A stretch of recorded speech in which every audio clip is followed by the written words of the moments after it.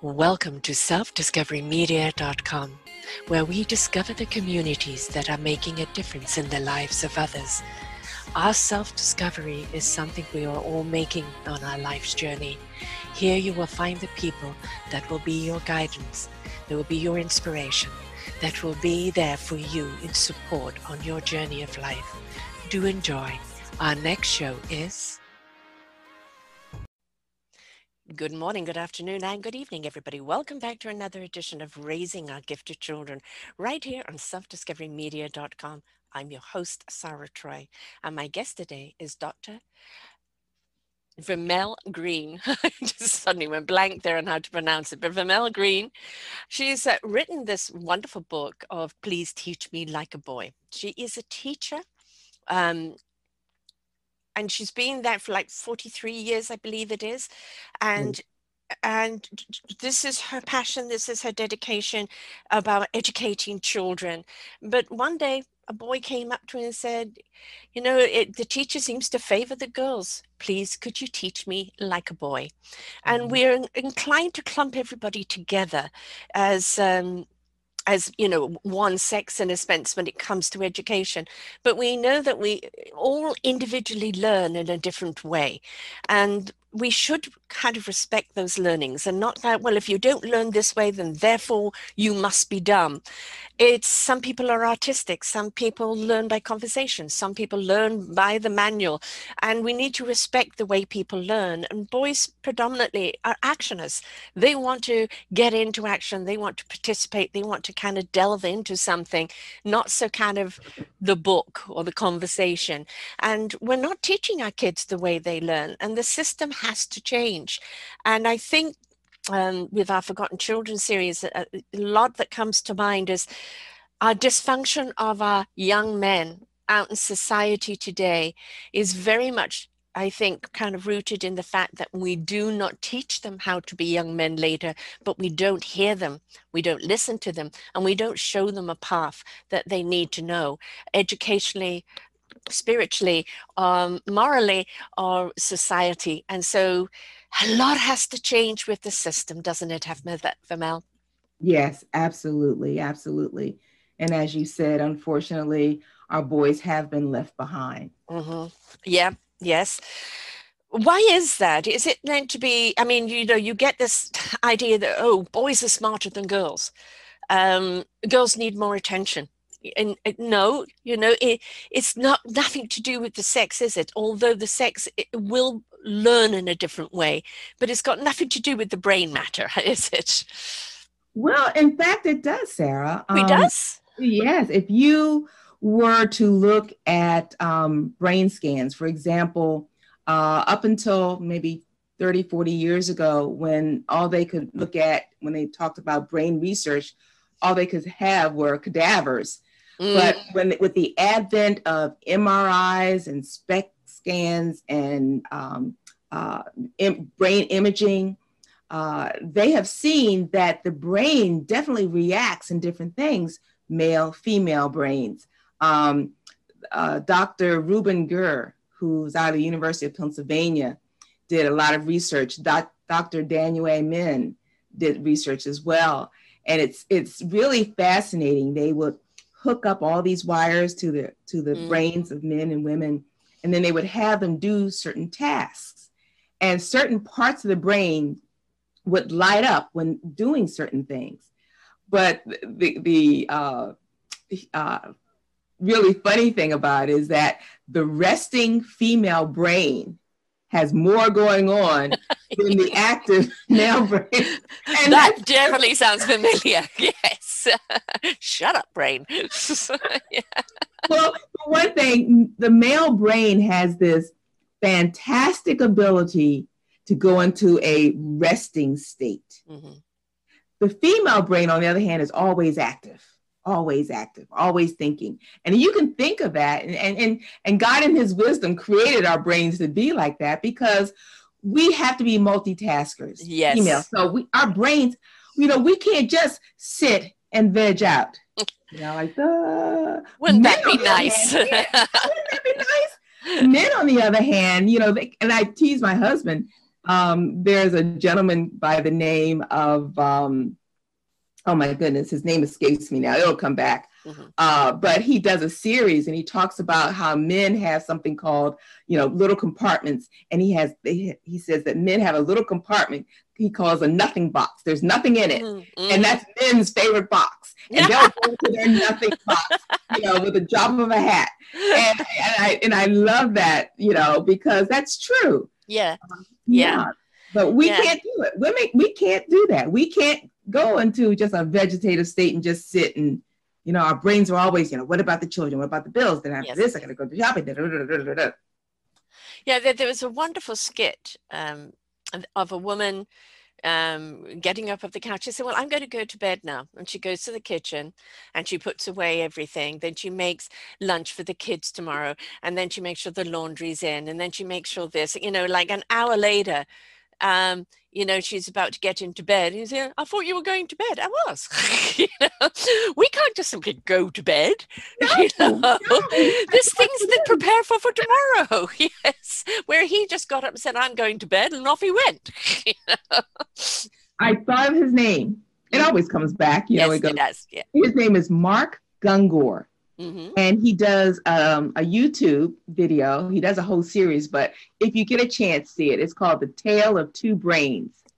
Mark Gungor, Gungor. It is a wonderful date night video. And I just wish I had known it when I first got married, because I just couldn't understand that my husband, as we're driving along mile after mile, not saying anything, and I would turn to him and say, what are you thinking? And he would look at me and go, nothing. Yeah, and mean it. When you say to us, what are we thinking? Nothing, it's a lie. You must be thinking about some woman. Yes. Also our kids, very much mimic their dads, right? So, and it's like, I'm just kind of thinking of my ex-husband here. Is he would come home from work and he would chill out, and I've been working all day, and it's like, well, I have too. Oh, your work's not important, right? Because being a housewife and raising children was, it's nothing until one day I left him for a weekend to go and stay with a friend. And I came back on the Sunday night. I had to peel my children off the ceiling. They couldn't go to school the next day because they were so wired. The house looked like a bomb had hit it. Dishes, things everywhere. And he was fast asleep. It's incredible. It is incredible. And like you said, our little boys have that same brain. And what's happening, they're sitting in classes and the teacher really isn't interesting to them, or what they're saying is interesting. And so they go into their little resting boxes. Yeah. And they zone out, and all of a sudden they start staring out the window. And so the teacher thinks, oh, there's something wrong with this child. Maybe he needs medication, he needs stimulation, whatever. No, you just need to change your teaching style. Yes. My son had a wonderful teacher that had a bathtub in his classroom. He had a loft that was made out of a tree. And so, and he had these gummy bear things, and that if you finished your work satisfactory, you got to go and read either in the bathtub or in the loft, or you got gummy bear things that you could trade in later. And he would come in sometimes dressed as Einstein, or, come and dressed as something else. And my son loved him. Oh my God. Because he was always inventive and engaging, and that's that we need to stimulate them, don't we? Absolutely. Teachers have to realize they're competing against video games. Yes. Internet and flashes. Like I think someone has quantified, just how many different scene changes there are just in a TV program, in a cartoon. Yes. And then so when you get up there and you want to be sage on the stage and just monotoned, talk, not allowing them to move, not allowing them to get up. And boys are going to have their recess, whether you give them recess or not. But they're going to squirm, and they're going to, bounce. They're going to pound on the table. They're going to bother their friend. They will do anything because biologically, their muscles just need to move. They are wired to move. And so when you have classrooms where the instructional strategies is just, I'm going to talk, you listen. That's not going to fly. Excuse me. There was a wonderful video of a guy, teacher, I think in Africa. I'm not quite sure where, but he gets his kids up dancing and kind of doing math equations or doing, letters or doing something else.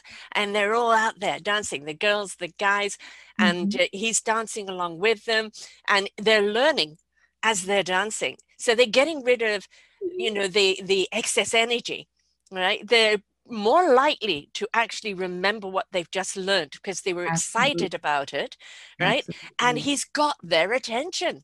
Absolutely. Absolutely. Oh my goodness. We need more teachers like that. Oh God, do we? Yes. I had the opportunity of starting a school when I retired from the public school system. I knew my pastor wanted to start a church. He already had a church. He wanted to start a school, a Christian school. So I went to him with all these statistics about how poorly our boys were doing. And I went to him and I said, Pastor, how about this? How about a school, but one just for boys, to teach them the way they learn? So he had a real heart for men. And so we did. And we started a school the day before 9/11, September 10th, 2001. I had one student. And then after about 5-6 months, my enrollment doubled. I then had two. And so, but from then on, we went up. But one of the things that I insisted on doing is having my boys learn, and we were going to teach them the way they learned. One of my boys got in trouble once. He transferred, or his family moved, and his mother called me. She said, Dr. Green, Michael got in trouble in school. I said, Michael? I said, Michael's one of my best students. She said, he's got in trouble. His teacher called me and said that he was taking a test.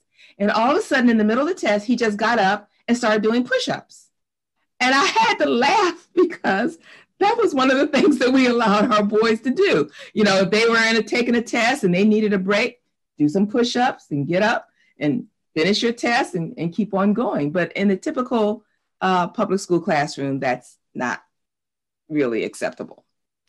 But certain things you have to be able to and be willing to break the mold and teach and have a classroom that's very boy friendly.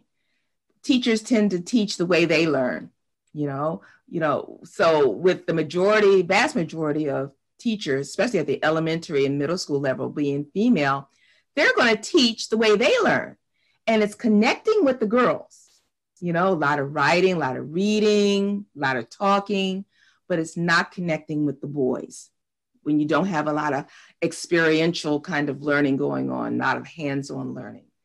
So, and that's one of the things that we're trying to do with the Boys Initiative.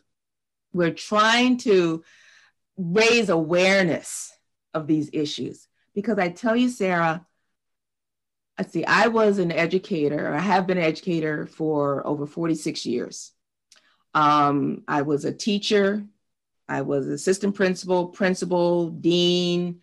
I kind of did it all at all levels, but I never attended a seminar or a professional development session or anything where they told me and taught us that boys learn differently than girls. And it wasn't until I was close to retirement, because when I was at the high school level, teaching at the high school level, and the boys weren't doing well, we just blamed it on the middle school teachers. And when I was at the middle school level and they weren't doing well, we just blamed it on the elementary teachers. Aren't they teaching them anything? So I finally had the opportunity to be at the elementary level and saw just where it was happening and had this kind of epiphany and began to do some research and said, wow, why aren't we teaching this to our teachers? And to this day, Sarah, still, I will do a presentation. In fact, I did one recently. There were only over 300 teachers and administrators in the audience. And I asked them, I said, please raise your hand if you've ever taken a class in your career, your education career, that told you and taught you that boys learn differently from girls. And out of that 300 people, I had maybe 25 or 30 hands go up. It's not being taught. It hasn't been taught, and it's still not being taught. Still. Uh-oh, I can't hear you. Uh-oh. Sorry. It's not been recognized as a problem. Right. Right. And if you don't recognize what the problem is, how can you find the solution? And, you know, this is the, I was terrible at school, mostly because being an asthmatic, I was away a lot. So I missed, out of 12 years of school, I missed 6 years anyway. And I learned differently. You know, I was the tactile conversational, I learn through the interaction. You know, I don't learn through the book. I'm yawn in the book, you know, definitely, literally yawn. I can't do it. So the manual meant nothing to me. I also found out later I was dyslexic, so that probably maybe was part of it. I had a couple of teachers along my way that recognized the way I learned. And they would take the time to sit down and have these conversations with me. And they would weave the lesson in the conversation. Oh, wow. And so I came out with the knowledge because of that interactiveness, rather than the flat, boring dictorial, now turn to page 44, you know, and it's like, I don't relate to this. So how can I learn it? We want the education to be relatable.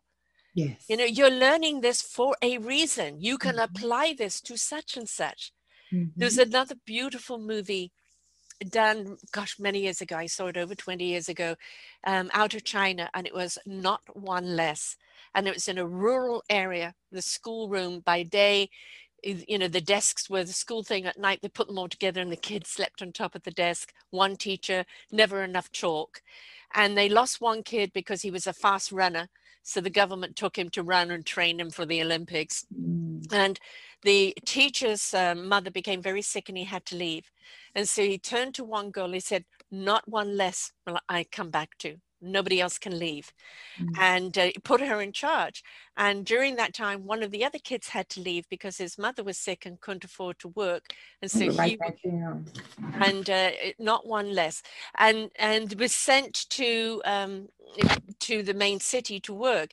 And the kids came together. How can they raise money to get him back so that he could continue his education and they can honor their teacher? And the whole process of raising the money, doing the math, where is the place? How do we get there? Became the geography lesson, the mathematical lesson, principal lesson. You know, it became so many lessons. And when the teacher came back, the kid was back, and the kids were so advanced, you know, and that is because there was a problem that collectively they had to put the heads together to work out. Why are we not doing that in our schools today? Right. It has to be relevant. It has to be relevant. Boys, their chemical makeup does not lend towards bonding as well as girls. And I say that because girls want to please the teacher. Chemically, they have that oxytocin that makes them want to please the teacher. Why do you have to learn that? You don't have to explain it to most girls. I have to learn it because the teacher says we have to learn it. Yeah. But with boys, you put something in front of him and he's going to like, well, why do we have to learn this? Yes. I don't need to learn that. Yes. I don't want to learn that. Yeah, give me a reason. What's this? Calculus. What do I need calculus for? Well, see, the girls would say, oh, okay, we're going to learn calculus because, you know, because Miss Teacher says we have to learn calculus, and that's good because they want to bond. Oh, Sarah, I have to tell the story. I substitute teach sometimes. And so when I walk into the classroom, well, first of all, the kids say, oh, we've got a sub. And the girls, you know, all of a sudden I'm getting pictures of me, you know, dear Dr. Green, you are so pretty. And I'm giving a picture and candy and flowers. And I'm like, oh, and the girls don't even know me. Yeah. The boys, on the other hand, are going like, oh, we got a substitute. Let's play Sync the Sub. Okay. The girls are doing this because they want to bond with me. They want to be my friend. They want me to like them. It's important for me for me to like them. Not so with the boys. Right. Boys bond differently. In fact, that's one thing that I say in my book. Even before all the other lessons, step one has to be, you have to form a bond with him. Because if you don't bond with the boy, He's not going to want to do what you say. He's not going to want to listen to you. He's not going to respect you in the way that he needs to respect you.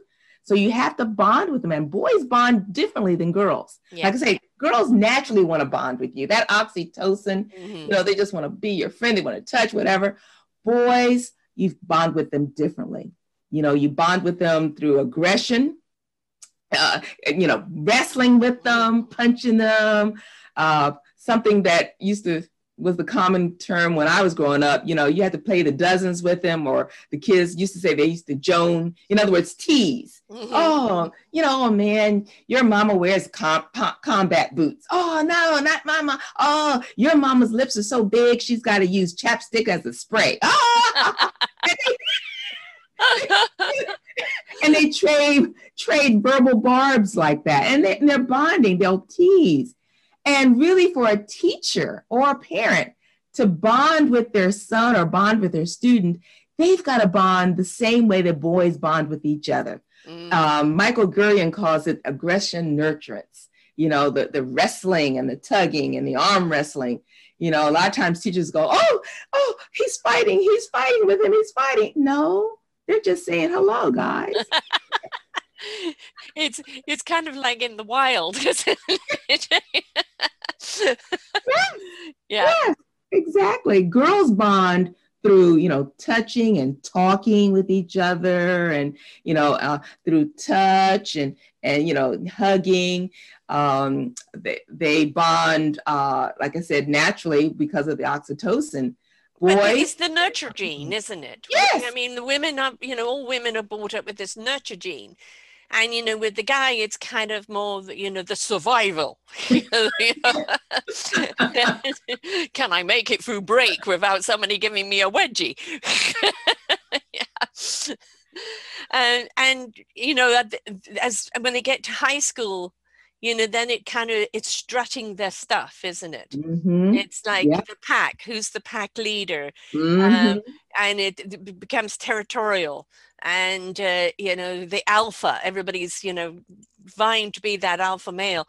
And very often can turn into that violence because you haven't allowed them to express themselves when they're young and know the boundaries, know when it's too far. And because you've suppressed that, now it's with, the hormones of a teenager, it's screaming and raging, but doesn't have any control.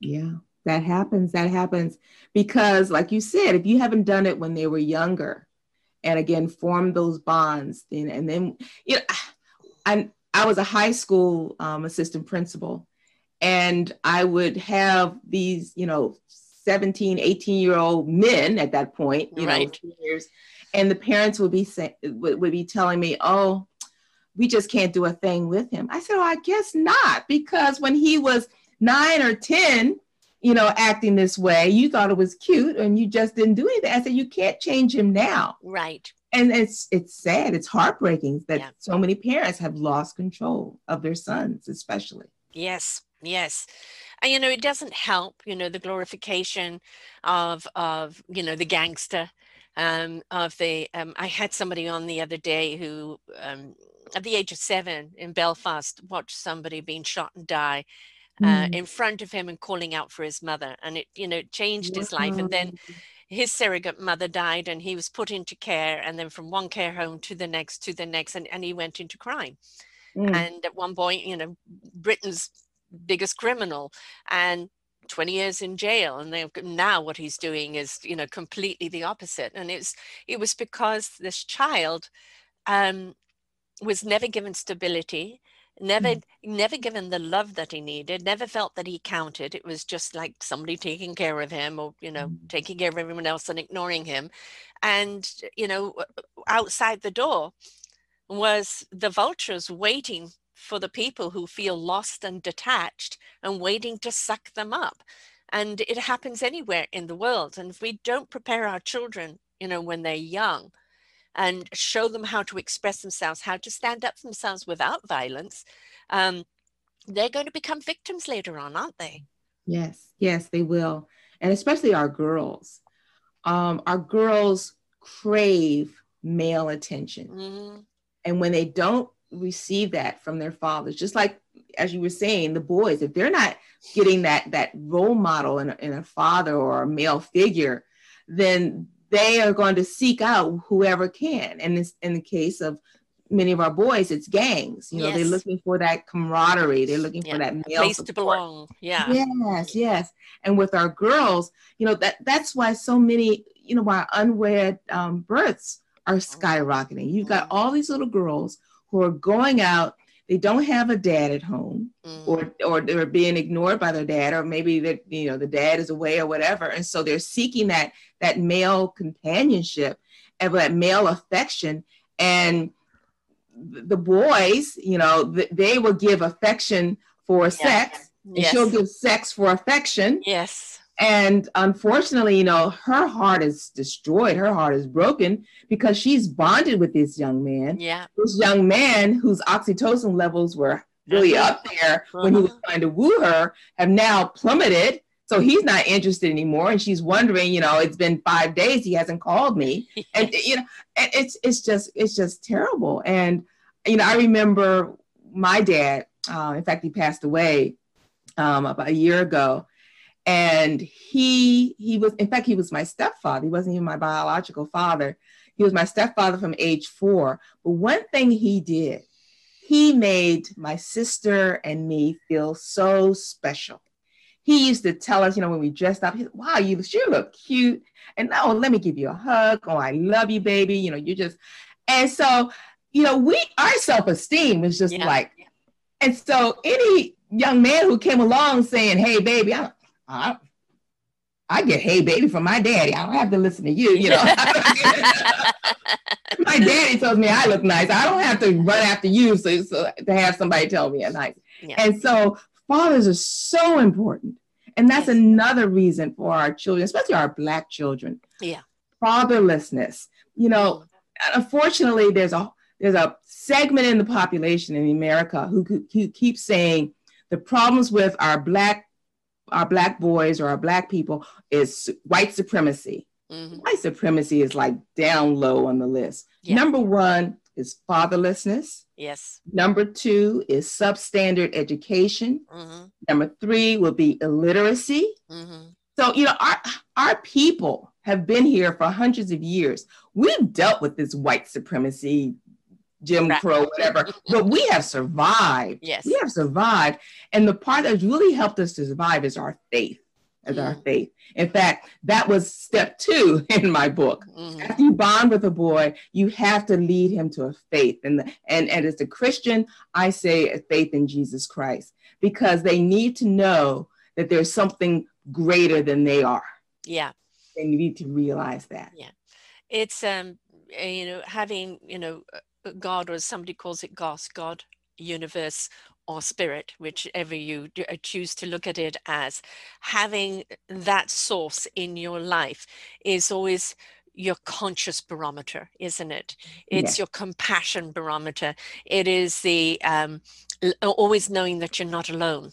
That's some, you know, some source of energy is always loving you and always there for you. And it's also your generator.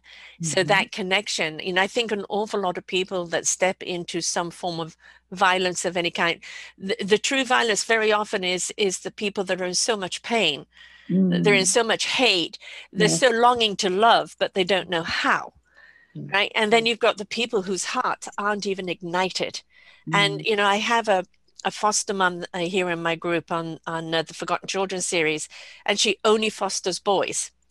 And she made a deliberate choice on that so that she could concentrate on the boys. And she had one boy at 16 come to her who had never in his life been hugged.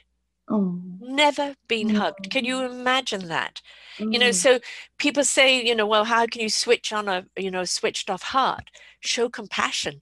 Show love, show a reason to smile and get up every day. Show that, be the God energy through your own actions, and show that love to that child, to anyone whose heart is switched off.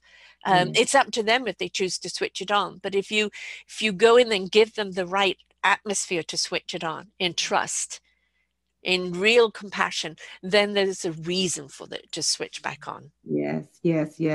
That love. You know, love's the answer. The songwriters have sung about it, Yeah. and Jesus Christ taught about it, but that's it. Love is the answer to Yes. so many of these issues. Well, love is actually a physical vibration that resonates at a high hertz. And when you step into that love, you're stepping into the well-beingness. You cannot knowingly hurt anyone else when you're in that love platform. I love that. I like that, Sarah. That's good. So if we can get people up to that high level of that high vibration, they'll understand that love is all. God is God, we are God, universe is God, we're all love. It doesn't matter what your faith is. It's all love.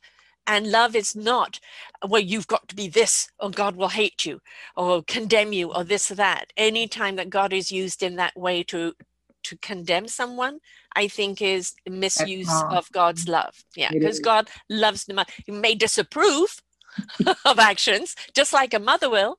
Right? I disapprove of your choices, but God, that's got nothing to do with the way I love you. Yes, never use love. Yeah, never use love as a punishment, right? No, never. And unfortunately, some people do. Some parents do. Yes, they do. And that the worst possible decision to do that to your child. Yes. They're scarring them for life. Yes. For life. Yes. Absolutely. And those scars will manifest. They will come out. I mean, why do we have, so many guys that may get married, have children, and then leave, right? They leave. Why is that? What's missing in the upbringing that they feel that they can't deal with it, or that it's okay for them to leave, or that they're not now scarring their own children by leaving? And we see this so much even in abuse. People who have been abused end up abusing, and they know it's wrong. They don't want to hurt, but it's so genetically wired in their programming. It's all they know. So we need to show them another path so that they won't repeat it, because they're repeating it unknowingly. What's that adage? Hurt people hurt people? Yes, unfortunately. Yes. Yes, yeah. They do. Yeah. I know even with in my own family, I shared with you that I had a stepfather. He was my stepfather from age 4. And my mom had gone through a very painful divorce. And she was just, destroyed. She was just so hurt. And out of her hurt, what she ended up doing, unfortunately, was denying my sister and denying me an opportunity to get to know our biological father's family. I've heard that so many times. Yeah, and that happened so many times. And he had a huge family. He was one of 14 children. I at one time had 52 first cousins. Wow. Yes. My grandmother had actually, his mother had actually had, I believe the count was 21 children, but only 14 lived to be adults. There were several sets of twins. My biological father was a twin. And so I grew up not knowing that half of my family. Right. And it all because of my mom was operating out of hurt, and so I try not to blame her, because I understand. I understand, because they're so hurt and they, don't want to see the hurt going on. But, my son's girlfriend recently met her father, who she hadn't seen since child, because the mother hated him so much. She denied him her. And she said, he's a nice guy. And all of these years, I haven't known him because of her bitterness. And I'm always saying to people, when you're divorcing, and I'm divorced, it kind of took 2 years before you kind of finally realize, yes, it's over. Don't bring your hate for one another, to the children. This has got nothing to do with the children, and your behavior around the children should be different. Right. In fact, Sarah, my husband and I were married for 14 years, and we were divorced. And we were divorced and separated for 5.5 years, and then we remarried. And so we've been remarried now for over 28 years. So Wonderful. people say, well, how long have you been married? I said, 14 plus 28. We have a little break.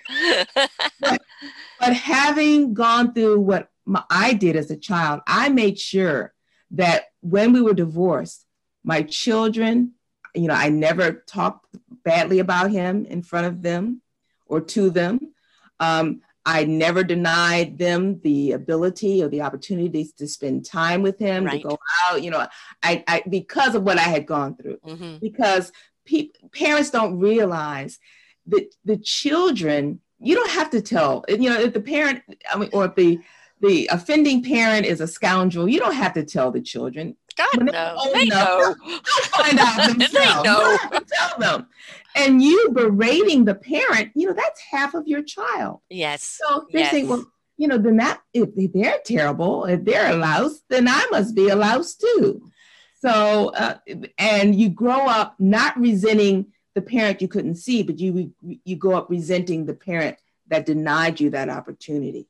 Yes. So even now, my sister and I have to work through a kind of bitterness toward my mom. Mm-hmm. We're just now getting to know my biological family, and wonderful people. Yes. Can you imagine, the extension family would have been a village of being there for each other, and it is so sad. I told my kids, actually it was my kids that told me to divorce. They said, come on, it's time. It's time. And, and I said to my kids, whatever relationship I have with your dad, and I didn't want to go down the lawyer's way. I didn't want to go anywhere. It was just take your time, let him see it for himself. And when the time is right, then you go, it's time, isn't it? Then, then just keep it as peaceful as possible. But I said to my kids, your relationship with your father is your relationship. I'm not asking you to take sides. Right. I love you. He loves you. We're both going to show our love in a different way. So whatever relationship you have with your dad is of your making. I'm not going to interfere. And we both walked our daughter down the aisle 2 years ago yesterday. Oh, wonderful. And we see each other now and again, at family or group meetings and things like that. So it's been 20 years that we've been apart and we've both got on with our lives. But it's thank you very much for 3 beautiful children. Mm-hmm. And so be grateful for what you did get out of it, and let go of the things that you didn't. Lesson learned. Yes. Well, that's so important that you still have that relationship, that very amicable relationship between the two of you. That's so important. Why the kids pick up the bitterness. Mm-hmm. Now, when we were going through our extreme rough time, my son ended up being the mediator. And, and that's why he said, come on, you guys, never going to fix this. You're so wrong for each other. It's time for the divorce. The kids, were, like all in, I concur, because they didn't want to live in that atmosphere anymore.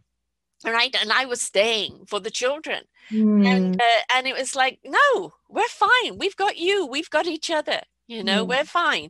And we've got to listen to our children. We've got to let them have a voice. We can't hide things from them. We can't be dishonest, but we also need to show our own vulnerability and give them a chance to step up and be there for us as well. Yes. That's one facet also of the Boys Initiative, that we offer resources for families, and hopefully, families that visit our website, check out those resources and see just some of the things that we've been talking about, the importance of maintaining that communication, even despite the divorce, making sure that the children are not, blamed or allowing them to blame themselves. They're not in the middle. They're not in the middle of a tug of war, because, that's just damaging the children, and it's not hurting the spouses. No. And what happens with those damaged children? Damaged adults, bad decision making. Hurt people. I've,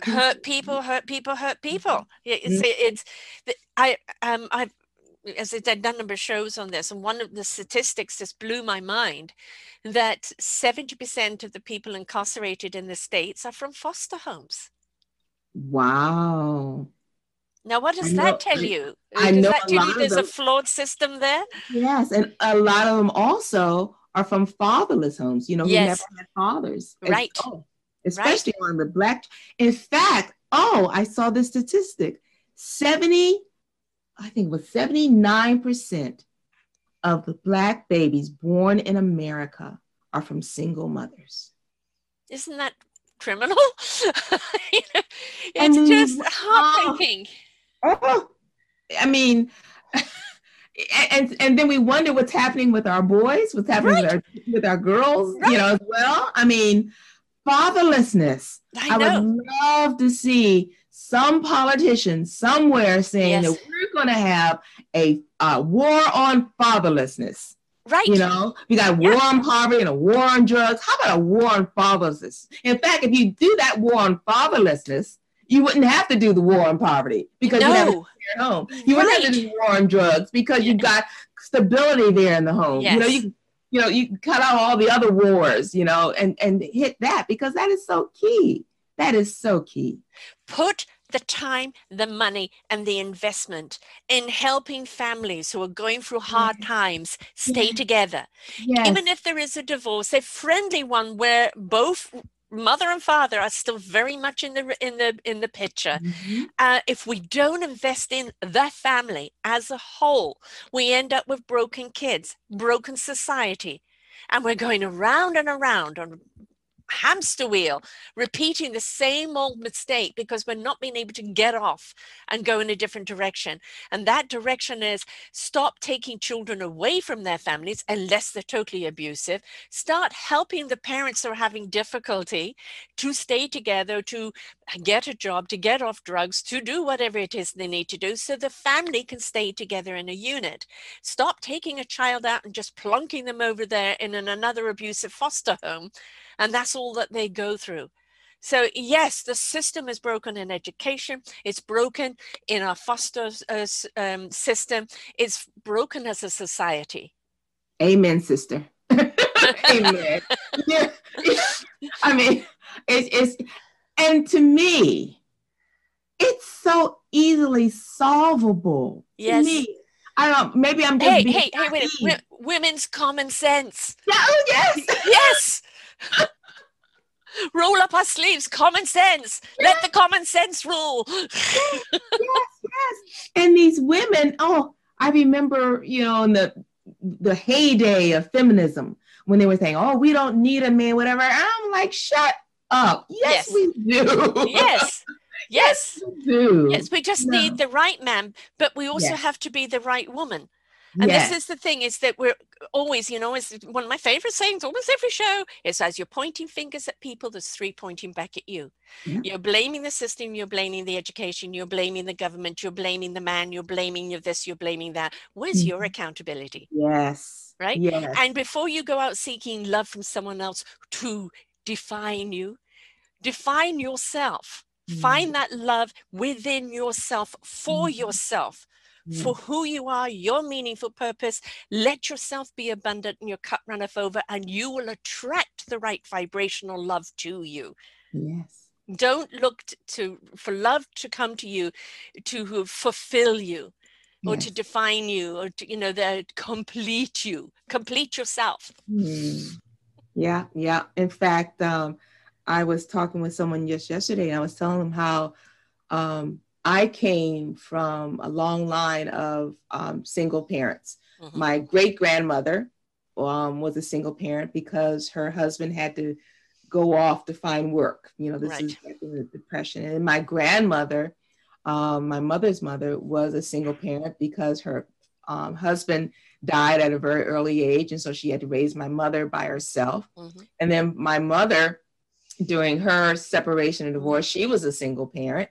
But what was key, especially, I'm sure other Black women will say the same thing, that we are told as Black women, you have to become self-sufficient. You have to accept yourself, love yourself, be able to support yourself. Now, I did take issue with the fact that my grandmother would also follow that up by saying that, you you are educated, so you don't have to depend on no man for nothing. And I was like, oh, I don't know about that, Grandma. But the part about being self-sufficient and loving myself and having a good self-esteem, yes, absolutely. Yes. I mean, look, we all want a partner in our lives. Yes. No matter who we are, we all want to have somebody to share our lives with. As I said, I had one little relationship in the last 20 years. Otherwise, I've been single for now for quite a number of years. And they would say, well, don't you want to date? Don't you want to do that? And I said, my life is very fulfilling. Yes. I'm very immersed in the work that I do. I love it. I've got my children. I've got my family. I don't need someone in my life to make my life better, but it would be nice to have someone in my life to share those good times with, right? That's the important thing is, why do you want someone in your life? And what is it that you're looking to replace that you haven't been able to do for yourself? Yes, that's true. That's true. There was a theologian, and I can't remember his name, but he used to always say that we have a God-shaped hole in our soul, in our spirit. And we try to fill that with other things, with relationships, with money, with sex, with drugs. But really, it comes to really having a relationship with the Lord, with God, and we're not going to be fulfilled until we have that. And unfortunately, so many people haven't gotten that fulfillment, and they're still out there seeking. And some of them are our age, Sarah, and they still haven't. Oh, I know. I've interviewed them. I know. And it's whether you're Christian or whatever your faith is, we need a faith. We need to understand that this is a human vessel having a spiritual experience. And the spirit is also having a human experience. And the more we allow, for me, I'm a knowingness person. So, when the soul speaks to the gut in that, I don't know why I know, but I know the truth. It resonates with your heart in that truth. It goes to your spirit into action, and your mind will know what it needs to know when you need to know it. That is the divine knowingness. That's an old-fashioned term, Sarah. I know.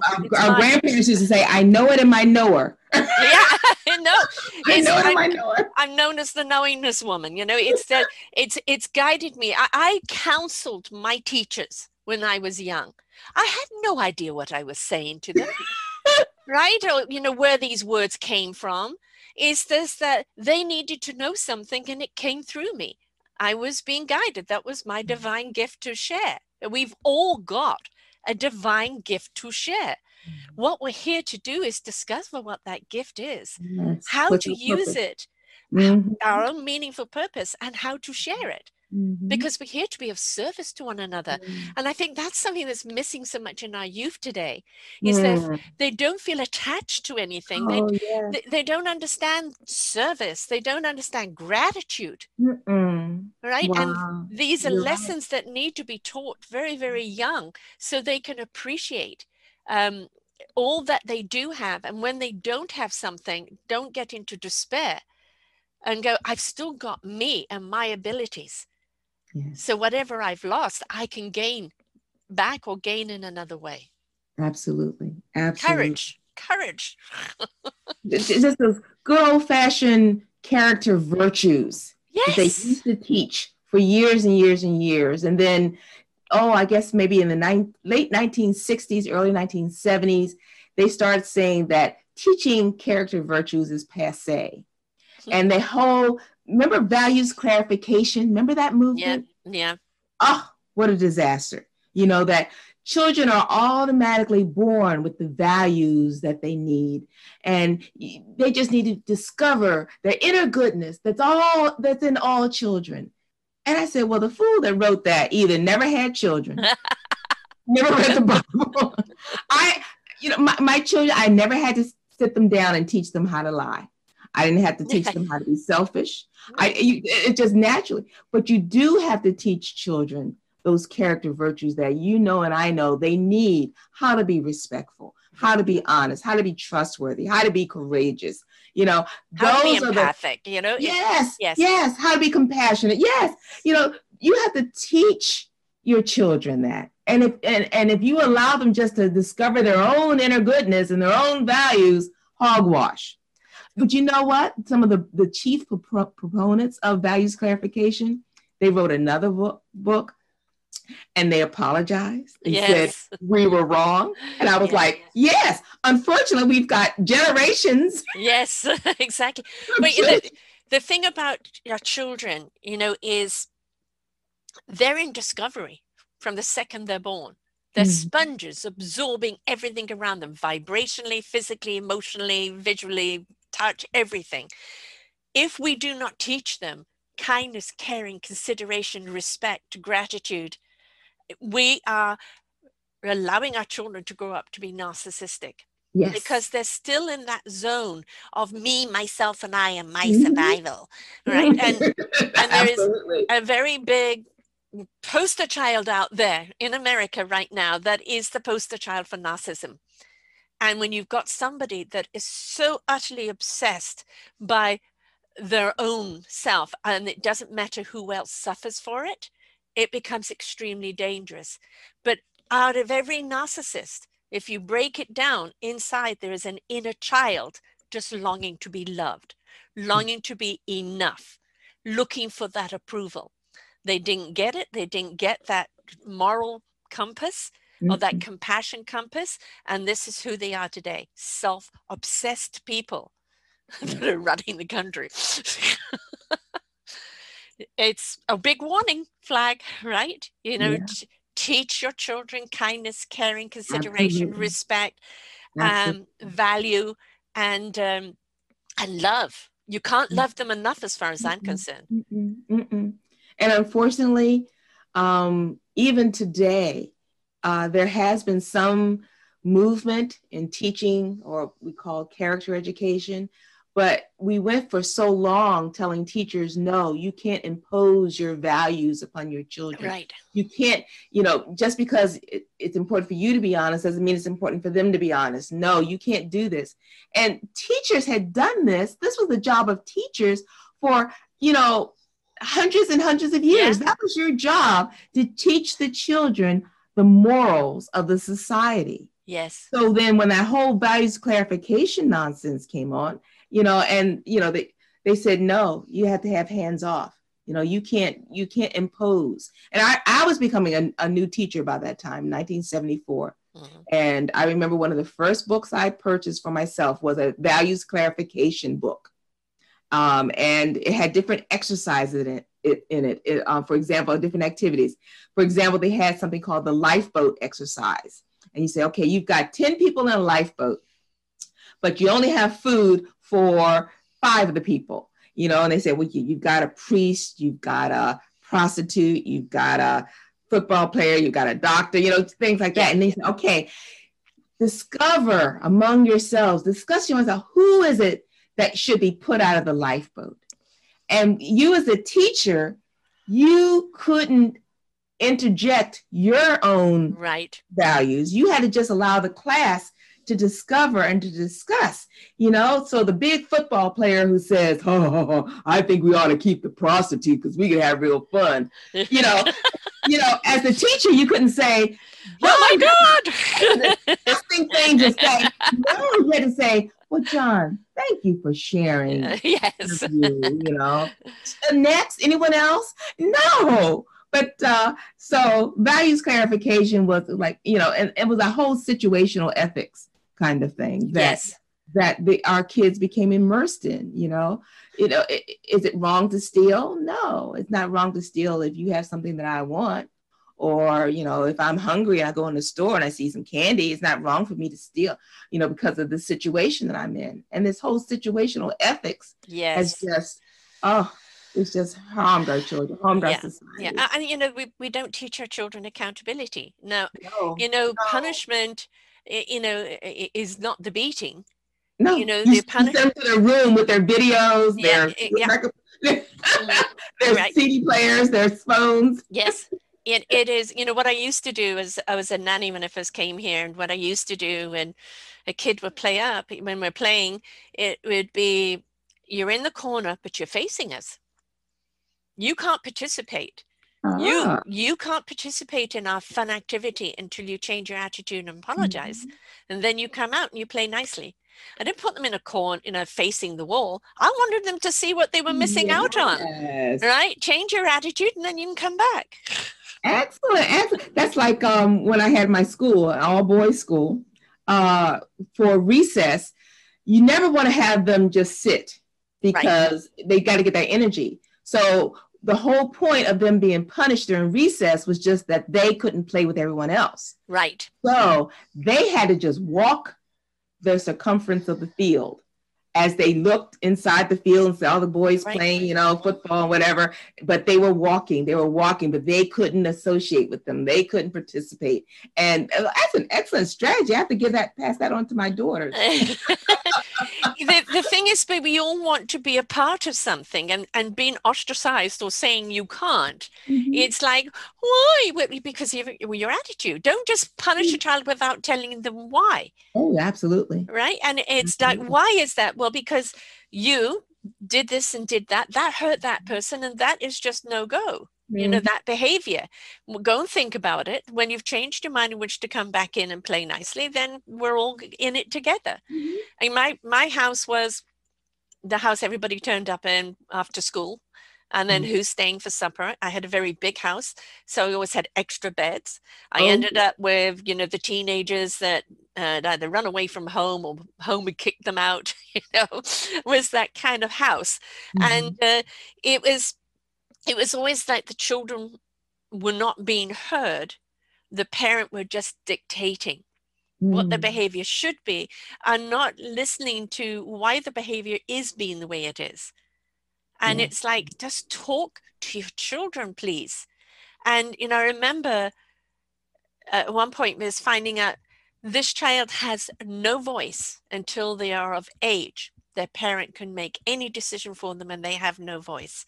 And I remember thinking this was just so criminally wrong because as a teenager, they very much, any child should have a voice at any age. We should listen at any age.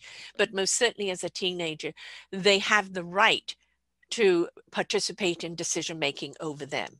Yes, yes, yes. There is a time and a place early on for the spankings. Yes. I Yeah. spank my children. I Yeah. think God gave a part of the anatomy that's perfect for Yes. spanking. There's no vital organs, no Right. major blood vessels. And so, we spank, but then you come and you also, like you said, you explain to them, this is what you did wrong. Yeah. You cannot do it again. And then spank. Yeah. Now, but as they get older, you have to be a little bit more creative with the Right. punishment and you have to be able to talk more. And because you have to appreciate, but I don't know, no one told my dad that my last spanking, I was 13. My sister was 18. We got the spankings at the same time because so he never, I don't know. And so my sister was humiliated. She was just like, I'm 18 years old. I just got spanked by my father. Yeah. But no, Dad, no, that's a little old. But Yeah.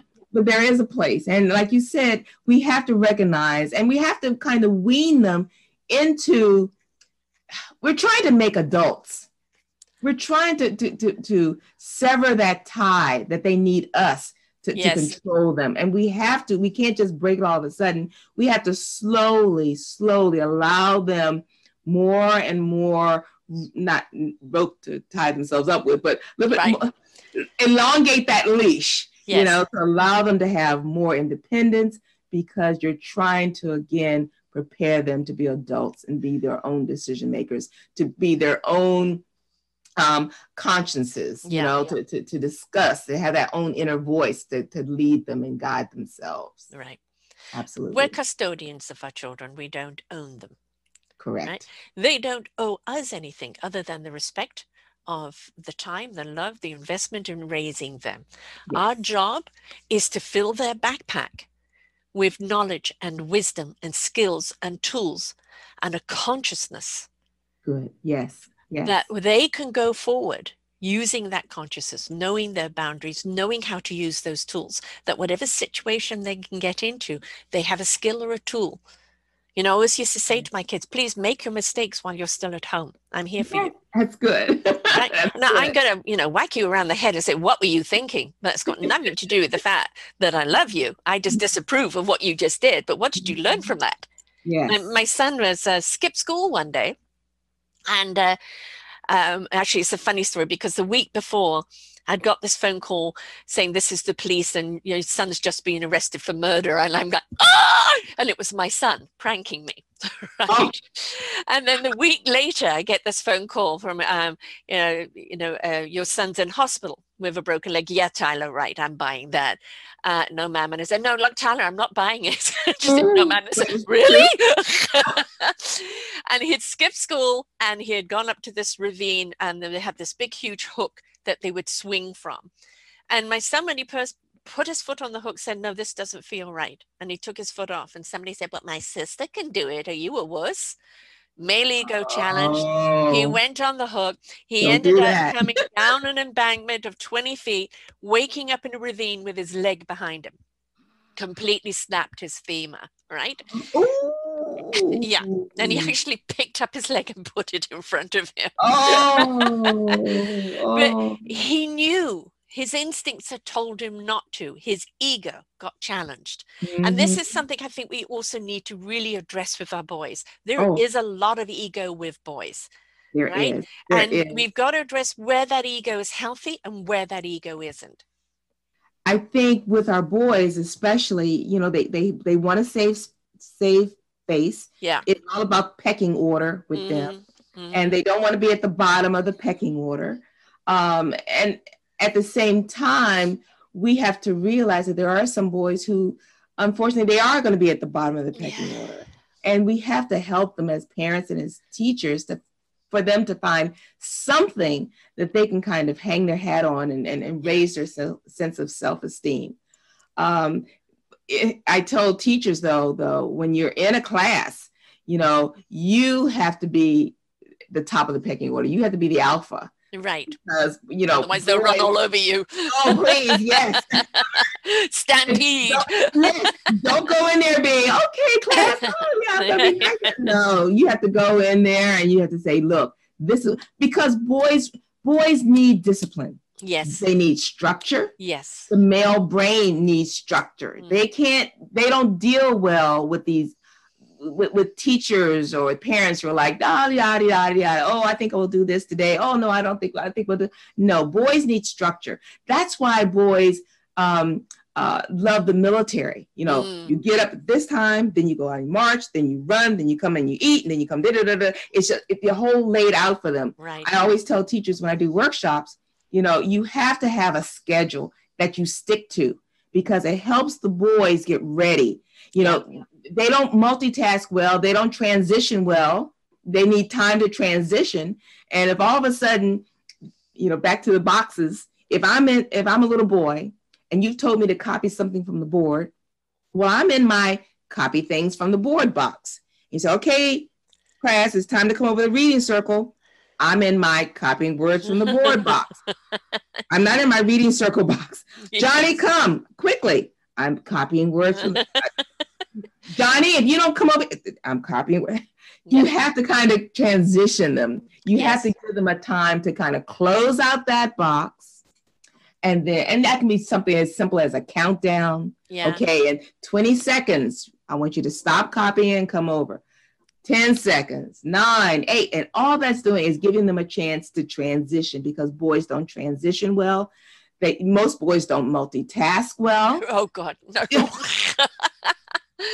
They do one thing. But you know what, Sarah? That has allowed men to rise to the top of just about every single occupation, but that uncanny ability to be able to focus on one thing. Yes. Who are the top designers, the top fashion designers? Yeah. Men. Who are the top chefs? Yeah. Men. Who are the top musicians? Men.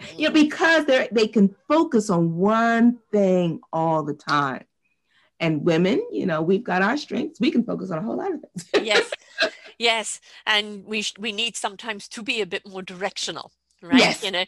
It's you know, I had the wonderful Lachelle Atkins on yesterday. She is a mother of 15, 13 of which she's birthed herself. And she's a businesswoman and an author and Bless a her heart. podcaster. Yes, yeah, yeah. She is a wonderful soul. She truly is a wonderful soul. Oh But my. she ended up 3 times in hospital from, you know, anxiety and overexertion. Ditto. You think? Yeah, exactly. By, you know, trying to be it all. And, you know, and it's okay, you may be capable, but learn to delegate, learn to invite other people to join in.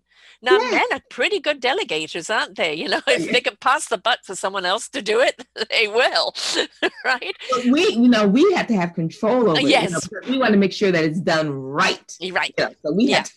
Yeah. So we wear all the hats and our neck is wobbling. Yeah. And then we wonder why we're tired and wonder why he doesn't notice we're tired. You know? And he's just switched off because he's tired watching you. Yes. And he's gone into his nothing box. Yes. Sitting on the sofa with the remote going through channels. Yeah. I remember waking up in the middle of the night many years ago and going, we're blaming the men for their behavior, but they're only acting on what they know. We need to re-educate them as to what is morally right and invite them to step up to that because they want to. They just don't know how because they've had no examples, because there's been too much of the same programming going on for so long. So with the Me Too movement, it's not about male bashing. It's about women educating male on how they want to be treated. Yes. It's an invitation. I interviewed a guy in Switzerland who started an organization for women called Womananity, and it's supporting women in third world countries. And I don't know if it's Saudi Arabia or one of the Arab countries.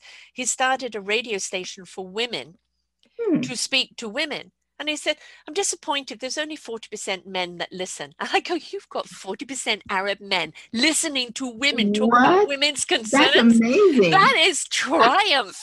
That's triumph. Because they want to know how to please the women. They want to know how to please their sisters and their mothers. They want to know how to behave, but nobody's teaching them. They haven't been taught. They haven't been taught how to treat women. No.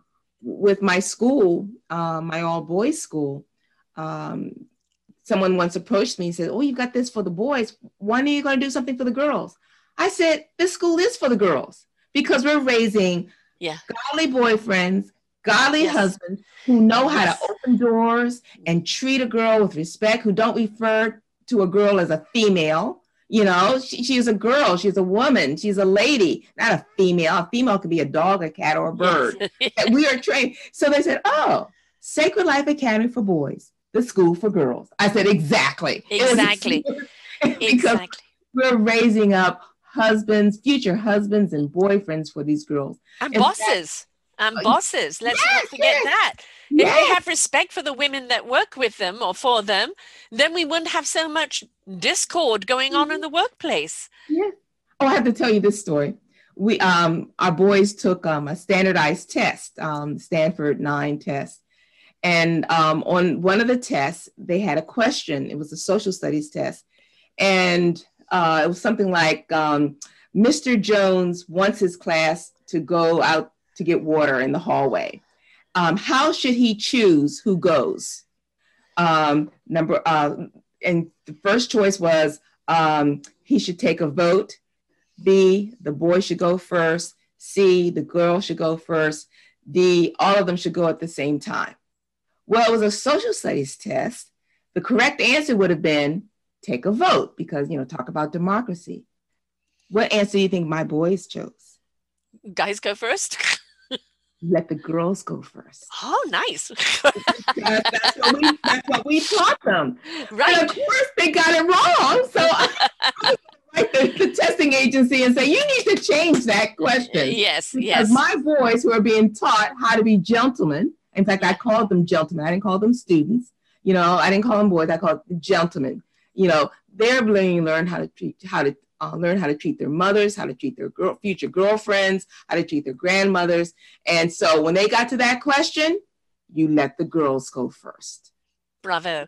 There's a wonderful guy that I've seen on social media that has a boys' club, and he calls it the Gentleman's Club. And it doesn't matter what age they are, they're all dressed in suits and dapper, Oh, yes. you know, Yes. to take pride on the way they present. We look at how some people are dressed today, and we've got to understand that how you dress is a representation of who you are.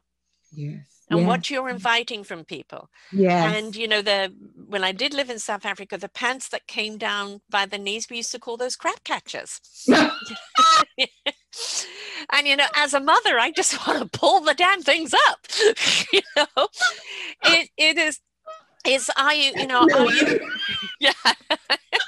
I mean, really, you know, and it's like, yes, everybody goes through their fashion. We've all gone through it. We all look back on those pictures and go, oh God, what was I thinking? The right? The fashion was dreadful. How could I wear that? But we've all done it, right? But it's at some point, you are a representation of who you are. Where is the gentleman inside of you? Where are you representing that gentleman? Because women absolutely love a gentleman. Oh, yes. Yes, yes, yes. And my boys were always rewarded because their uniform was a shirt, dress shirt, tie. And when we went out on field trips, they wore a blazer with it. And, you know, people would stop because my school was all African-American, all Black boys. And so you see all these young Black boys walking along with their shirts, suits, their blazers and shirts and ties, you know, and no sneakers. You know, they had to have dress shoes, dress slacks, and people would stop and just look and say, wow, look at that. And they'd come up to them and say, gosh, you gentlemen look wonderful. Yeah. And of course, they just swelled with pride. And I would tell them, see, guys, see? Yeah. See, now that's why, you know, Dr. Green's always after you. You know, you got to dress this way. I said, because people, even though it's not fair, people will judge you first by how you look before they even get a chance to know what a wonderful person you are inside. Yeah, it is actually a fact. The body movement is 55% when somebody first meets you is on the way you present yourself. Now, it may not be the suit, but do you look clean and put together? Do you look at ease in your own skin? 30, because I always got to get this wrong, 38% is your tone of voice. Are you welcoming? Have you set the stage for people to listen to? Only 7% is the actual content. They don't even get to the content if they haven't bought your comfortability in your own skin and that tone of voice, which is welcoming. It's so important, isn't it? Good. That's good. And that doesn't mean the Armani suit that you're going like this to, because, you know, it doesn't fit. You know, you might be just simply a shirt and jeans guy, but make sure it's, you know, clean and that you're well put together and that you're groomed. Because just as I say, it's just as important that the most important person in any company is actually your janitor. Because if the place is dirty, the bathrooms are dirty, you immediately look at the organization and go, well, if this can be like this, you know, how are they going to do business? So your janitor making sure that everything is clean and pristine, that when you walk in you feel welcome, right, is because of your janitor. Don't forget to thank them.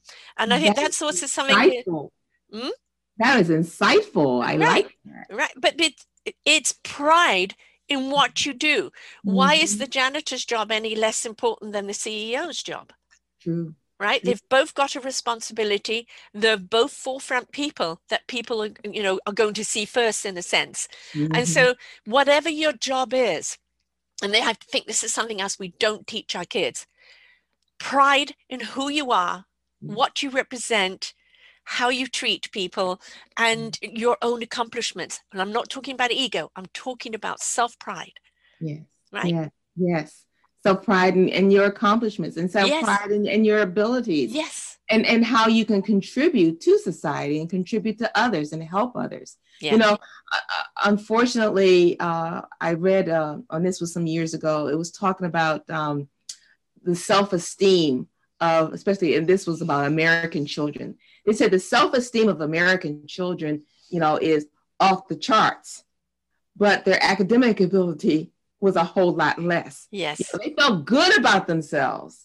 But when it came to, you know, the academic ability and work and that kind of thing, you know, it wasn't, it was a disconnect there. You Yeah. know, if you're going to feel good about yourself, fine, but just don't feel good about yourself just for the sake of doing that. Have some pride about yourself. Have some pride in what you do and what you've accomplished. Yes. And step out. I mean, oh, there isn't anything for me. It's like during this COVID right now, an awful lot of jobs are not available right now. But so many people have stepped into creativity and say, okay, I can't do this right now, but boy, I can do this because Yes, needs a supply and demand, or this is an area that's growing right now. And it's like there is always an answer if you're willing to participate, if you're willing to look. Stop making excuses. And that's another thing that needs to be addressed, right? yes, yes, yes. Well, what do they say? An excuse is just a reason wrapped up in a lie. Mm. You know, that, you know, and that's what's happening. These excuses and oh, poor me and feeling sorry for me. No, no. Like you said, you know, if you can't do this, I was somewhere. I think I was at a store or a restaurant or something, hiring. They are hiring. So even though I'm an engineer and I Mm. lost my contract, hey, you know, to support myself and support my family, I'll go work at that grocery store. I'll go work, you know, in that restaurant Right. because it's important. And it's important for boys, especially. They've got Yes. to work. They've got to work. Yes, yes. And Otherwise, they don't. Yeah, they don't. Women can always find something to do, volunteer this and that. But the men, mhm. yeah. There was another one I had on last week. Beginning of COVID, her husband left, and she had 7 children. And her job. They had a business together, and he took the business with them. And she's, what Oh, am I going to do now? And she and her daughter came up with a brilliant idea of the resume reel, of doing a resume in a video. So people can see you, they can hear you, they can engage mhm. with you, you can tell them all about you, because we know the pieces of paper hardly ever get looked at, right? So That's this true. is a brilliant idea. So she didn't kind of sit down and cry. It was like, I've got 7 kids here to support, and talk to her kids about it. And they've put this wonderful program and together, which is something that makes sense because with everything being so digital nowadays, brilliant to have your resume on a It reel, is. So right? they do it for other people. Yes. Oh, that's Yes. excellent. Yes. Help them Wow. put a resume reel together that they can send out to various people, which I think is a great idea. Wow. It's Out of ingenious. necessity, chose to be creative, chose to look at another direction instead of, oh, why woe is me. Good, good, good. And that's why I love my country. You know, I love America so much because, you know, it's not so much of, you know, you know, whose parent, who is your parent or Yeah. whose child you are, but you can work, you can be creative, you can be Yes. it's Opportunities human. are there. Mm, Yes, yes. mm, And the land of, and it truly is a land of opportunity. yeah. I think that's what really riles me, you know, if you will allow me to just get on my soapbox. Yes, You know, go you got ahead. these, I'll join you. these millionaire athletes going around talking about, oh, this country is terrible, this country is racist, this country. I said, wait a minute. You earn millions and millions of dollars. Where else on this planet could Yes. you be and be a millionaire? Where Yeah. else? Yeah. You know? And so like I said, I love my country, you know, God bless America. You know, red, white, and blue. That I bleed red, white, and blue. And I love this country because nowhere else on this planet have Black people been able to excel the way Mm, that they have in this country. And I know it's not perfect. There are no perfect countries, no. you know, and there are no perfect governments. But I believe, you know, in deference to Canada, I'm sorry, but I believe that our country it has to be the best in the world. And it really upsets me when I see people who have prospered in this country Right. and prospered because of how this country operates, but yet wants to turn around and trash it. To me, that's just Yeah. unconscionable. I mean, I'm going to dive you into the Black Lives Matter, and I may take flack for this, but I'm saying that all lives matter, but what we're talking about is Black rights matter. We're talking about the rights of the Black person to be equal, to be unfearful of being able to walk down the street without being attacked by the police or profiled or anything else. I've known many, many Black women, and the stories that they tell me, and it's wrong. But here we have very much the Aboriginal or very much the Asian, because this is what's dominant here in Canada, and my children are half Asian. All right, and so when the COVID came out and it's from China, the attack would be on the Asians, as if the person walking down, there was an old person with a walker walking down the street, and this woman came out of her way to trip her up and make her fall just because she was Asian. What? And the thing is, this kind of hate rhetoric that we're seeing right now, and the division of color and the division of sexes and the division of equality, really, quite honestly, is where the faith needs to come back into play, is that we are all God's children, and he made us on all sorts for a reason. And there is no one that is sublime over the other, and that we're only good when we come together as a human race and understand that our color and our culture is part of the ingredient in that dish. Yeah, that's what makes the dish so exciting, and it's not one better over the other. And I think, again, back to common sense and respect and gratitude and love, let's just all step up and be a little kinder to ourselves and to each other, and get off this whole bandwagon of hate, division, discord. It never, ever, ever creates anything. It only destroys. I get really annoyed with movements that kind of hijack the civil rights movement. And that's what Black Lives Matter, the organization, I believe, has done. And again, I hope I don't get your program in trouble. But don't worry about it. I can face it. We're all entitled to an opinion. But Black Lives Matter, the organization, has, again, hijacked the issues that Black people in this country have had for hundreds of years, and used it to change it and kind of meld it into another agenda. The women are self-avowed Marxists. If Black lives really mattered that much to them, why aren't they out picketing Planned Parenthood locations? There are more Black babies, percentage-wise, that are killed each year than any other segment. 18 million Black babies, we're about 17% of the population, but about 30% of the abortions. If Black Lives Matter, how hypocritical. Why aren't you out there protesting that? Why aren't you in Chicago, where Blacks are killing Blacks daily? Over the weekend, you'll hear about dozens of people shot, children being killed. Why aren't you in Chicago protesting that? Yeah. They said on their website, they've since taken it down, but on their website, they were against the nuclear family. What were we just talking about? Right. Yes. Yes. I mean, that's what is destroying Black families. The fact that we don't have nuclear families with a father and a mother raising children together. So yes, of course, Black lives matter. All lives matter. White lives matter. Red lives matter. All lives matter. Don't take the struggles of our Black people and use it for these political motives. We're not Marxists. We're not communists. And for them to want to subvert the democracy that has allowed us to get to the level that we are. No, we're not there yet. No. But we're getting there. We've gone a lot farther. When I was growing up, I can remember having to go to the bathroom and pulling into a gas station, but couldn't use it because on the door it said white only. Yes. That's racism. Yes. Racism is when your father goes into this new development to the sales office wanting to buy a house for his family, and he's told, "I'm sorry, sir, we don't sell to Negroes." Right. That's racism. Yes.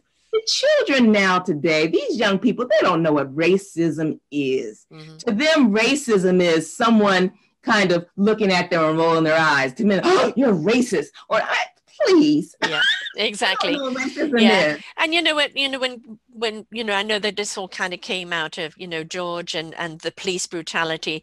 And, the thing about the police brutality, yes, they target Black people more than anything else. And, just another Black person was killed yesterday.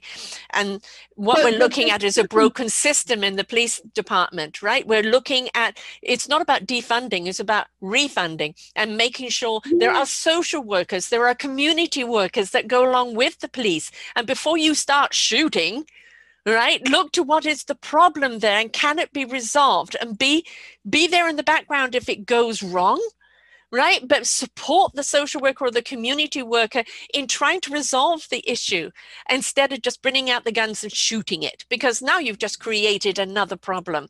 So the refunding of the police and incorporating more societal and community members there to serve them as a whole, instead of just because they become very militant. That's the problem. But at the same time, Sarah, the incident that happened yesterday, and these policemen, God love them.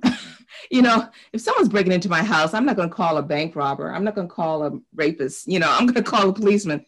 But this man, and it was on camera, if you've seen the film, he was coming at them with a knife. Mm-hmm. They were backing up, telling him, drop the knife.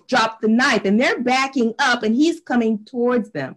In a split second, if I got to choose between that man with a knife threatening my life and me being able to go home to my wife and children, I would just hate to be in that position. Now, in regards to George Floyd, that was unconscionable. That was unnecessary. Yes.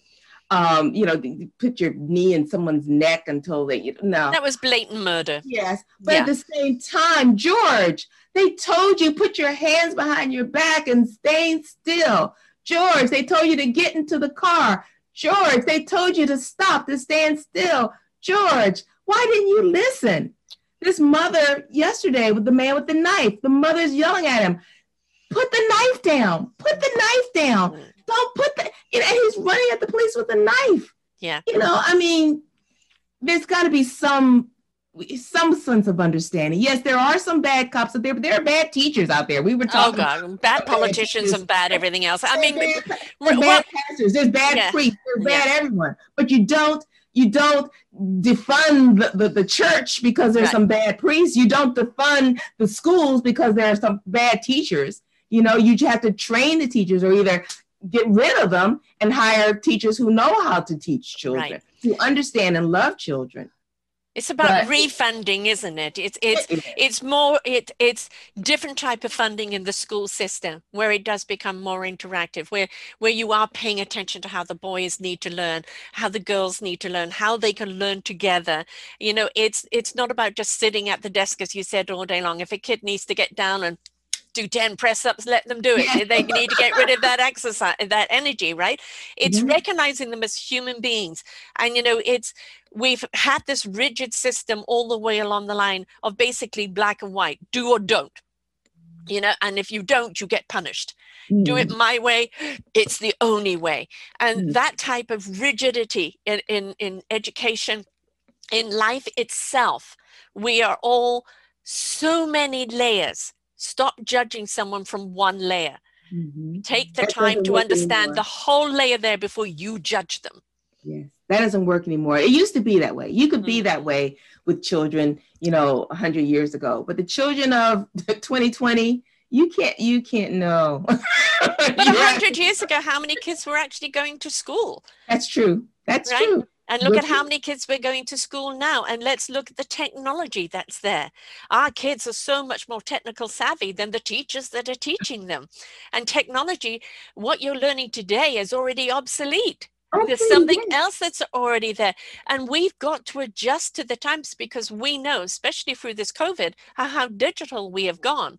And if our children are not learning that digital, how to use it mindfully, properly, in a way that they don't get sucked into the computer, and that's all it is, that they learn how to use it as a tool to interact with life. If we don't adjust, to the times and what their future is.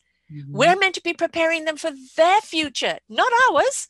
Our time's over in that sense. It's their future. So we need to do everything we need to do to prepare them for their future and the moral compass that they're going to need in their future. Yes, yes. Unfortunately, this digital learning, Sarah, for our boys, it's not working. Unless they're a nerd. Because, and I used to tell my boys, hey, a nerd will someday sign your paycheck. So yes, yes, exactly. But for most boys, and my mom is not here to monitor it. I'm supposed to sit down, log on at this time and do my lessons. But I'm here in my room, and over there I see my video games over there, my other games over there, my cell phone. You know, it's just not the way boys operate. Right. And that's what we're doing now. We're looking at the data that's coming in. You know, how many of our boys are actually even logging on? Yeah. You know, what's the absentee rate? You know, how many of our boys are actually, once they do log on, are actually doing the lessons? Yeah. So this is really hurting our boys even more so. Yeah. Yeah. And, you know, everybody has to make adjustments. And, you know, we've got to adjust how we teach our boys. Our boys has to also adjust to, these are the challenges of your times right now. But what you learn in these challenges will hold you in steadfast for your future, because who knows what you're going to have to face down the road. Absolutely. Absolutely. And that's what we're trying to do with the Boys Initiative, even though a lot of our resources right now are for the adults in the lives of boys. I'm really thinking, I think it's coming to me just as I'm talking to you, we need to have segments of our website and segments of our organization that's geared to our little boys as well. You know, in fact, my sister, when I wrote my book, she said, well, when are you going to write one for the boys, for themselves, that a parent could give their son and have him realize that, wait a minute, you mean there's nothing wrong with me because I can't sit still for more than 15 minutes? Yeah. You mean there's nothing wrong with me? The fact that, you know, I don't like to read stories about Little House on the Prairie or Cinderella.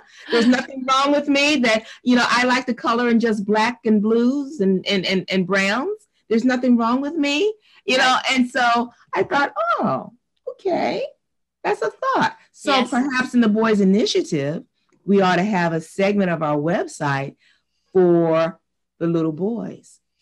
Thank you, Sarah. Short, precise, graphic videos. Yes. Videos, right? Yes. And if you can get somebody creative that can make it cartoonish or anything like that, and, you know, have these little characters facing situations, and then this is the, you know, what they're given back, they're going to absorb that knowledge so much more than a chapter or a book or anything else, right? Do we have to pay you a royalty for that? Hell yes. Nah. But that's the thing is, you're right. They love the video games. They love the cartoons. They love the superheroes. Create a platform of little videos that are graphic. Somebody can draw, but plenty of people that are, you know, out of work right now that have got great creativity, and bring in that lesson in each video with a graphic, an adventure over a couple of boys and the situations that they get caught up in, and how they can overcome that and feel worthy and feel good about themselves. They will absorb that. They really will. Yes. Wow. I remember my son, who, when he was, I guess he was a teenager, and my husband and I had just gotten to be married. And my sister saw some of the pictures that he was drawing, and they were like ninjas, you know, cutting heads off, blood, swords, whatever. And she came to me and she said, well, Mel, perhaps you need to take him to see a psychiatrist. This isn't good. And of course, I didn't know what I know now. And so I said, oh my goodness, really? So we did. My husband and I took him to a psychiatrist. You know, we said, we have been separated and divorced, and, you know, he's gone through a lot, and now he's drawing these pictures. So he went in and he met with the psychiatrist. We sat outside. And so when he came out and we were leaving, he says, Mom, you took me to a psychiatrist? I said, well, honey, you're drawing these pictures of people getting their heads cut off, whatever. He says, well, if you don't want me to draw them, then just tell me don't draw them. I won't draw anymore. Now you told me that $300 later. Yeah, exactly. But I didn't know that for a little boy, he's going to draw stuff like that and not turn into an axe murderer. Right. My son now works at the Pentagon, so he passed the security clearance. So I guess he's not an axe murderer. But that's the kinds of things that he would draw. Yes. Yes.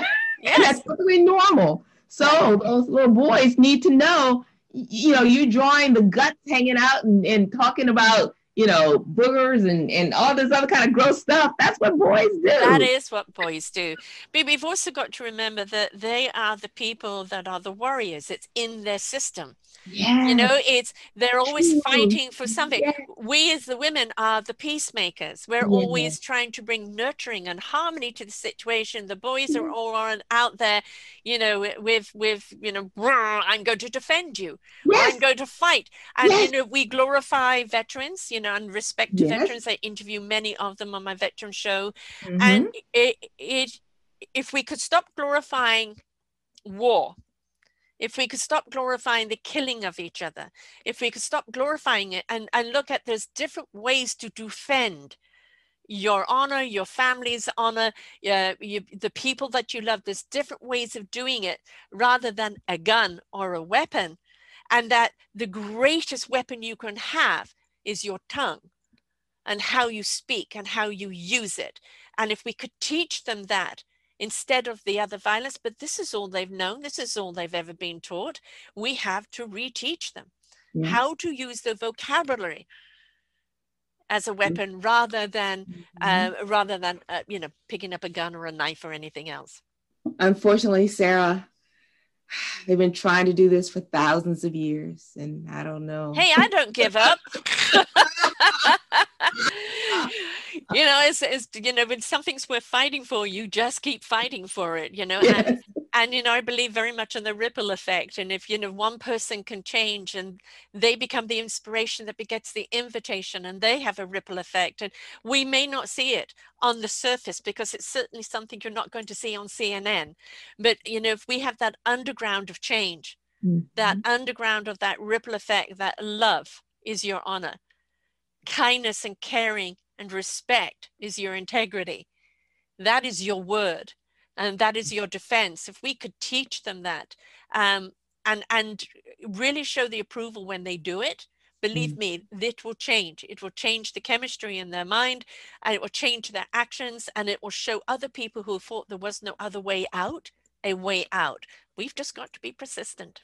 Yes. We can try, Sarah. We can. That's all we can do. We can invite, right? Because that inspiration is that invitation. And if we can inspire someone to change themselves, we can't change them, but we can inspire them, and they make that change themselves, and then reward them for it. That's true. That's an important part, especially with boys. Yes. They want to be rewarded, and it doesn't have to be necessarily material award. Just praise. Yes. Right. Gratitude. Yes. Thank you. I saw that. I like that. Thank you. Continue to do that. Yes. Oh, I got approval for that. I'm going to do it more often. Right. And none of this, everybody's a winner kind of nonsense. Right. Yes. Yeah. I want to win. There got to be winners and there got to be losers. None of this, everybody gets a trophy kind of stuff. Right. That's not resonating. And the thing about being a loser, be a graceful one. Yes. Are you a loser? Let's change the word. You did not win, but that does not make you a loser because you participated and did your best. Yes. Next time, okay, I shouldn't have done this. I should have done that. Next time, I'm going to do better. Yes. And if we didn't have people that kept persisting and trying to make things better all the time, we wouldn't even have the light bulb. Good point. Excellent point. How many times did they say it was 1,000? 600,000. I knew it was up there. Yeah. And you imagine if he gave up, right? And the thing is, we know too that the programming in the brain, depending how deep it is and whether it's DNA and genetic as well, it takes at least 8 times of a new practice to delete an old practice, and sometimes even more. So the more that you are being repetitive on the good behavior and the more you're rewarding that good behavior, the more that good behavior is going to turn into practice, and will also start deleting some of the old programs in there on its own. So we've just got to be persistent. That was the whole premise behind educating for character Yes. education. You know, Yes. when schools had their character education programs, you know, before it was just kind of fluffed off, is that that was an important part. You know, we taught the character virtues, and yet we also had a system of rewards in Right. there as well. Yes, we had some consequences too, unpleasant Yeah. consequences if they did not. But at the same time, we did. And people say, well, you're just rewarding them for doing what they're supposed to do. I said, no, until we can get it ingrained in them, we're going to reward them. It's called acknowledgement. Yes. I acknowledge what they did. Yes. The reward is in that acknowledgement, right? Yes. And we Yes. all want to know that what we're doing counts. Yes. And I tell people who say that, I said, well, how many times would you continue to go to your job if you did not know that on Friday you were going to get a paycheck? Right. I mean, come on, you know, Yes. Yes. we all need our incentives. Yes. And we all want to, you know, to know that that we do, you know, that what we're doing is making a difference, a Yeah. positive difference, and to have that verification, you know, is the validation that what we're doing or who we're being is right, is the right path. And it Mhm. encourages to continue on that path. But if we ignore it, and if we don't acknowledge it, or we dismiss it, then they're going to go, well, this doesn't work. I'm just going to go back Yeah. to my old ways. Yeah. Yeah. What's good of Yeah. doing it? You know, hey. Yeah. Yeah. So it's up to us. So your book, if you'd like to show it again and tell us exactly where people can get it, and Yeah. also how people get hold of you and the initiative. Oh, absolutely. First of all, the Boys Initiative is theboysinitiative.org. We also have a Twitter account and Facebook account that you can also see on our website, theboysinitiative.org. My book, Please Teach Me Like I'm a Boy, 10 Steps to His Success in School and in Life. It's available on Amazon, Barnes & Noble. In fact, I think anywhere where good books are sold, you can get that. My contact information is on the inside of the book. My email is visionconcepts@comcast.net. Visionconcepts@comcast.net. And also in regards to contacting me, I also do workshops for teachers. Right now, my workshops are virtual, but I really enjoy doing that. And I'm looking forward to being able to get out and back into the schools and working with teachers. You know, so many of our teachers don't know what this book teaches. The fact that boys learn differently than girls, and this is how you can help. You know, they're wondering, why aren't our boys excelling? Why are they doing so poorly and academically and behaviorally? This book will try to help you in that respect. And if we don't invest in our boys, their behavior in every aspect of their life is not going to be good, and the way they treat women is not going to be good. And we want to change that system, and how we change that system is to change the way we treat and educate our boys right from the word go. Absolutely. Absolutely. No woman wants to marry a man or have a man in her life who is uneducated, who can't provide for himself, let alone for her and a family. Yes. So education is the key. Yes. The key. Yes. And it's not just an education academically. It's an education, you know, spiritually, morally, character, the caringness. You know, we know that a man who cares, that shows kindness and consideration and goes out of their way, is the sexiest man alive. Oh, right? Don't you know it, sis? Oh, absolutely. You know, somebody that, you know, steps out of thinking about themselves to think about others. And in that kindness, we love as women. We love because we're nurturers. Yes. And we love to see that nurture in our men. And yes, you know, we all have gone for the bad guy somewhere along the line, you know, the bad boy. And it's because they, you know, seem daring and sexy, and because we want to tame them. Good luck with that. You know, you say, oh, once I get him, once we marry, you know, I'll be able to shape him and mold him. I want him to be. No, it ain't gonna happen, darling. And the thing is, there's the bad boy, you know, and there's the bad boy. And you know what you don't want is the bad boy that just really, you know, has, I mean, again, I've interviewed so many people who have had horrific things happen to them growing up. You know, the sexual abuse, the violence, the neglect, you name it. And they went down their path, the roller coaster of self-discovery and self-abuse and abuse everywhere else, until they finally came to that crossroads of their own self-awareness, their own self-love. And now they're out there doing wonderful things for other people to try and change the system that broke them.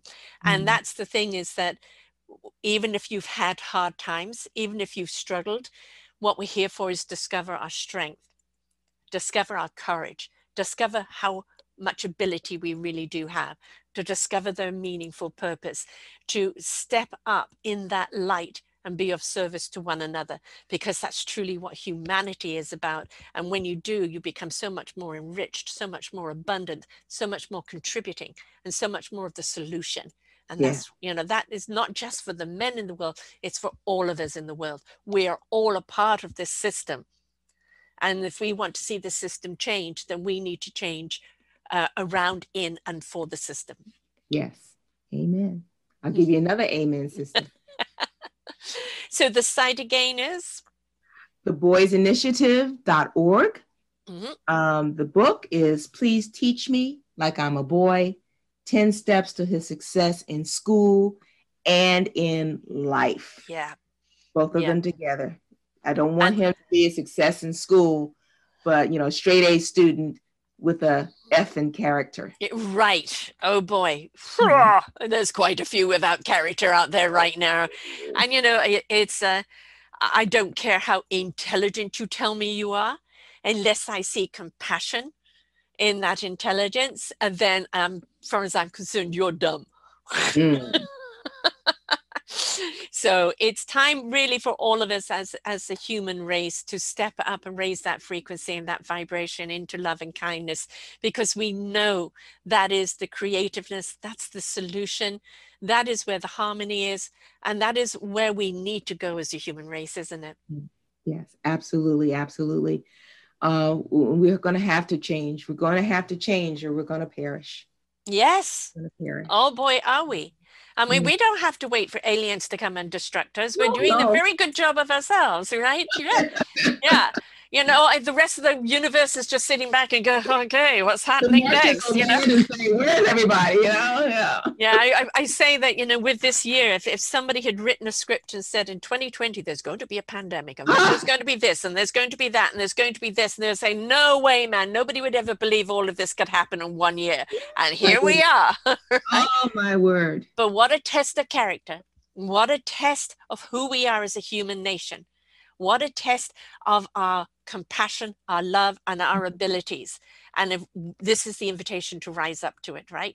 Be the change we seek. Yes, absolutely. So let's start with our boys. Let's give them all the tools and skills and love and encouragement they need, so they will make better fathers, better brothers, better sons, and better bosses, and just be better human beings in their life. You know, we don't want to throw them away because life was not there for them.